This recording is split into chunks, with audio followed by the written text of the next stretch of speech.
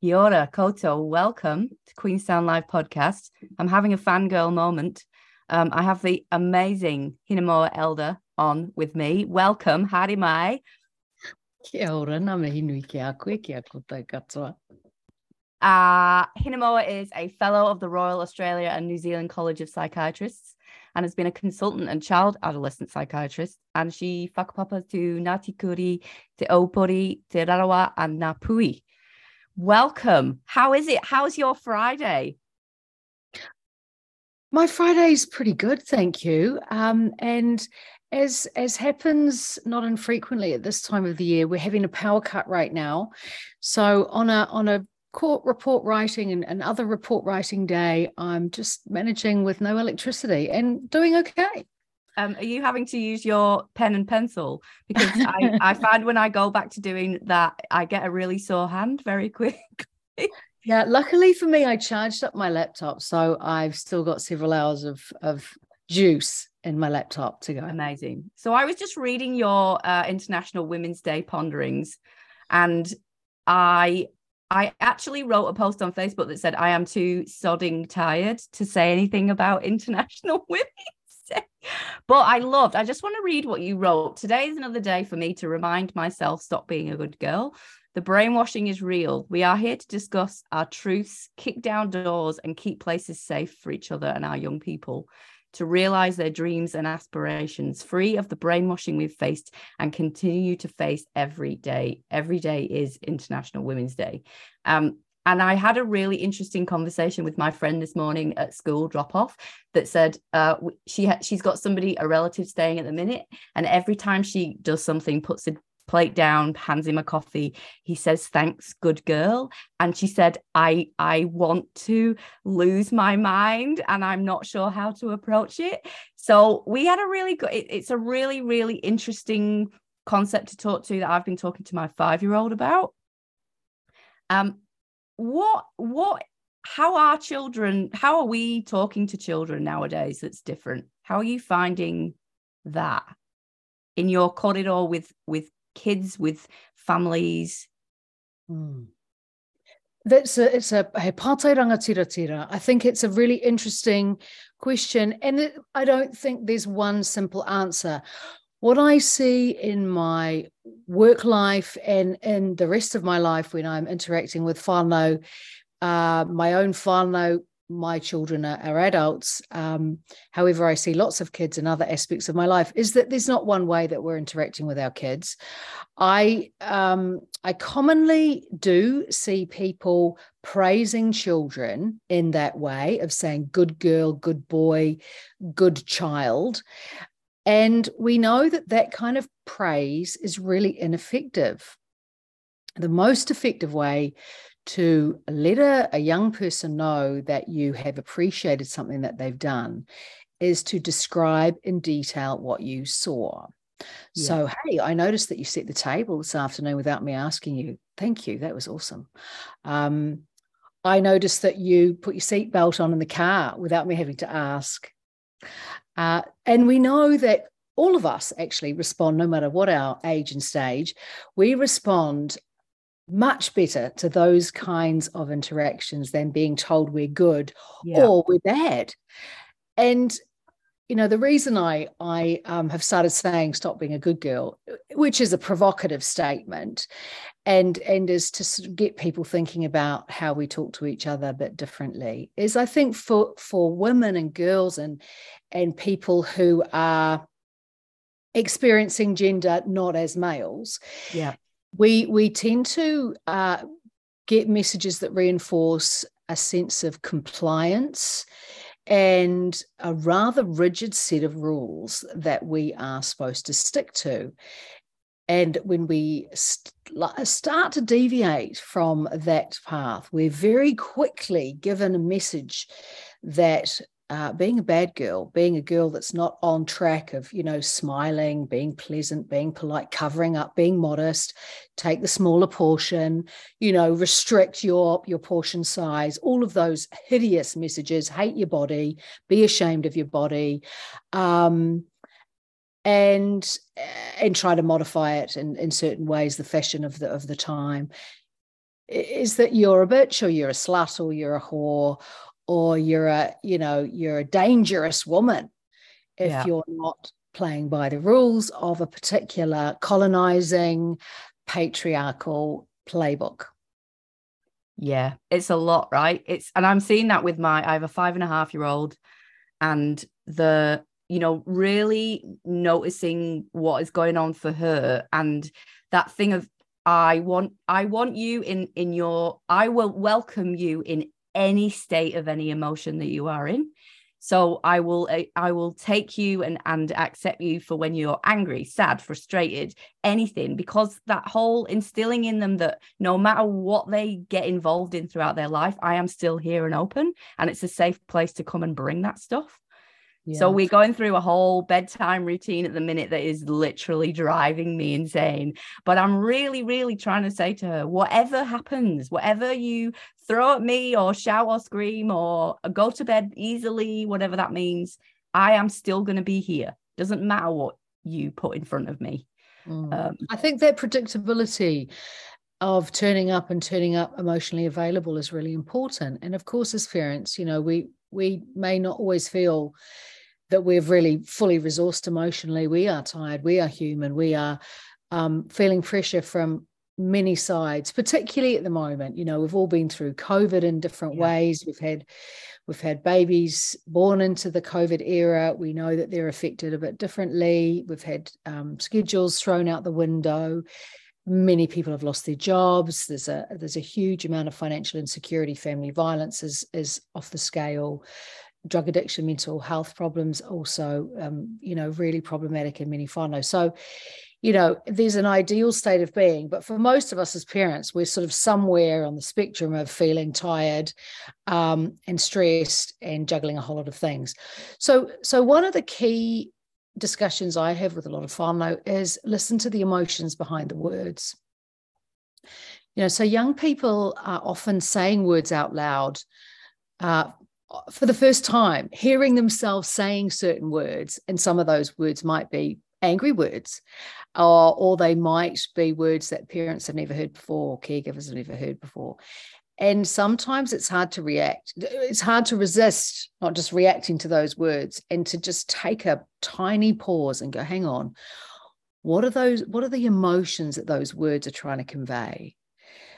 And instead of focusing on words, which are very powerful and important, think about, okay, there's a vibe here, there's a mood here, there's a energy level. I think that's another thing, when young kids and teenagers, and we know that there's kind of similarities between really young kids and teenagers in terms of their emotional intensity. When kids are kind of popping off, it's easy for parents to just find ourselves matching that level of intensity. Oh, yeah. 0 to 100 in a couple of milliseconds. And actually, one of the practices that I invite whānau that I'm working with to try out is to just sit back a bit and recognize that drive to match the level of intensity of feeling. Now, hang on. I'm the predictable, calm, resourceful parent. I might not always feel like that, but that's what I'm trying my best to bring to this encounter. How can I understand better about what's really going on so that I can then truly be emotionally available? Yeah, it's such a beauty. Like we're getting there. You're mean. I hate you.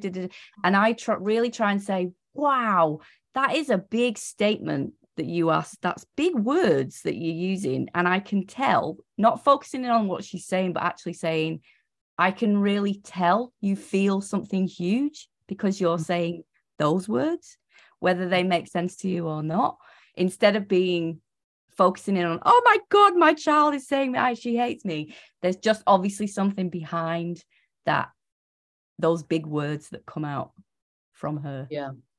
I think that's a really key point. It's hard for parents, all of us parents, not to take these things incredibly personally. Yeah. I think that being curious though is really important, because instead of we did a lot of things last week where we were trying to work out what is going on under this like situation that keeps coming up around bedtime. And I said, oh, can you describe like what is, if sleep was a color, what color would it be? And she said red, because red's a powerful color. And I said, well, what shape would it be? And she said, it's very spiky at the minute, Mum. And it was like, wow, I've got so much more from that than I would if I'd have gone down the non-curious route of just, we go to bed, we have to go to bed because it gives you energy, rah, rah, rah. But and then we started drawing some things out, and we discovered so much more from just being curious about what sleep meant to her. Yeah, I think the use of the imagination is something we can tap into much, much more.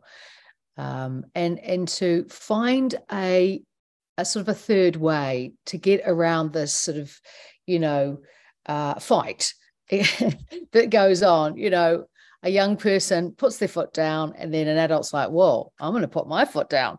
And we're both because I just want to go, you to go to bed. And then it's a sort of a standoff. And where do you go from here? Honestly. And then there's a kind of a winner-loser dynamic and a power struggle. Totally.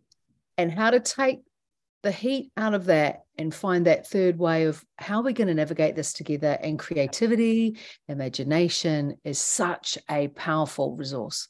Such a powerful resource. And completely flipping over to talking about because I really want to get to this. We walked through your Whakatoki Aroha book the other night, because we laughed because my husband bought all his staff a copy, and he said, I think I sold the Whitcools out. Because he laughed, because he presented everybody one, and we go through it a lot and we talk about them a lot. They have the ability to change your mindset about everything. They really do. Which one is the one you use for yourself in times of real desperation? Is there one that you go to or you give other people? There's a few. And I think the Tūwhiti Te Hopo is an obvious choice, feel the fear and do it anyway. Yeah. And I talked about that a bit at an event the other night for this International Women's Day that makes us all tired and a bit angry and upset, because why do we need such a thing? Well, every day is a celebration of women, and yet we feel like we're kind of maybe going backwards a bit at the moment. So Tūwhiti Te Hopo is one, feel the fear and do it anyway. A special kind of emotion. Hopo is a special sense in the gut of our knees. And when you can recognize that in yourself and go, well, and I'm going to have the guts to follow my instincts anyway, I think that's really powerful. Yeah, really powerful. We use which is the sweet potato. Oh, one. Yes, the kumara shouldn't speak of its own sweetness. Yes, we use that one a lot. And I think what they do is they just bring us back to those real basic values that I think all families share around what is it that we need right now. Well, actually, it's that we need to be able to communicate together and work through this stuff together, and we don't want to get angry, and we want to get angry, but we want to be able to just communicate what it is that's going on for us. And they have a real power to just bring everything back to its foundational level. Like what is the simplicity of this stuff that we're trying to communicate with each other? Yeah, and I think that to me is about that ancestral good sense and that ancestral wisdom, that those examples, that those stories, that those nuggets of wisdom exist all around us in nature all the time. And so they have that natural authenticity. We're not, it's not a kind of fanciful idea that people can't really relate to at all. When you talk about birds and trees and the weather, these are fundamental aspects that connect us to nature, that remind us that we are actually part of nature. And so I think that's one of the reasons they work so deeply, because they're just so incredibly relatable. So relatable. And we use them in the work that we do with families, and we use them in the everyday to check in with each other at work, and just an incredible resource to have that we can always go back to. And then your new book, talk about your new book, which is, I just bought somebody for Christmas who was very excited to have it land under the tree. Oh, great. Oh, thank you for that. Yeah. So like many people, I've been writing in a Maramataka diary for many, many years. And I was thinking about, as a woman now 57, how to draw together some of the lessons of life, especially for other women, both women younger than me and women older than me, and how to have conversations as I imagine they would have happened back in the day when we had those intergenerational groups of women getting together on a regular basis for activities, which I think unfortunately has been eroded in contemporary society. And I'm interested in ways that we might reclaim those kinds of ways of being together. And I was pondering, this idea of books that I wish that I'd read when I was young, and the kind of mātauranga that I wish had been available, 40, 50 years ago. Yeah. And so those thoughts came together, and then I was at my cousin's place up north in Taipa, and I saw this amazing drawing on the wall, which is called an okoro. It's another word for a Māori diary or lunar calendar. And so I thought, oh my goodness, this is such a precious sign to pursue that. So this is a book about every day and night of the Māori lunar calendar from one of my iwi's perspectives from Te Aupōuri, and based on that picture that I saw on the wall from 1969 actually, from one of our cousins that had drawn that under the guidance of Sir Heck Busby, who some of the listeners might know about, who's a famous navigator, and his grandmother, Ma Jones. And so long-winded way of contextualizing that this is 30 chapters, if you will, 30 different stories about the different faces that Hina, the Māori moon, shows us. And I've grouped them in a certain way, which for me reflected the inspiration that we all get from different Māori forms of music and discipline like haka, waiataringa, motiatia. It seemed to me that the transitions, the phrases and the phases of the moon fitted really beautifully with that approach. So it's a bit of a meditative book, maybe. Yeah. It's a reflective book. I talk about some of the things that have happened in my life as a woman, and some fun stories about some of our female ancestors who were really, unashamed about their bodies, very proud and confident in their bodies and their sexual expression. Yeah. They were, happy to make jokes about their bodies, their vagina, their sexual allure, and how we can take some of that energy perhaps and some of their feistiness at times of when we might need it in modern life. Yeah, I'm just reading Whiti Heriaka's book, and I said I've never read a book that you disappear so quickly into. The world completely disappears when you read it. And it's like the power that comes from that book is I haven't ever experienced anything like that before. And I sent her a message and I said, because she's going to come on this podcast, which is amazing. But I just said, I've never experienced something so where everything just disappears when you start reading it. And she said, well, that's incredible. So yeah, it's a really wonderful book, eh? It's a really wonderful, exciting book, and it has that flip side, so you can read it from one perspective and then from another. Yeah, so amazing. Are you ready for your quick fire round?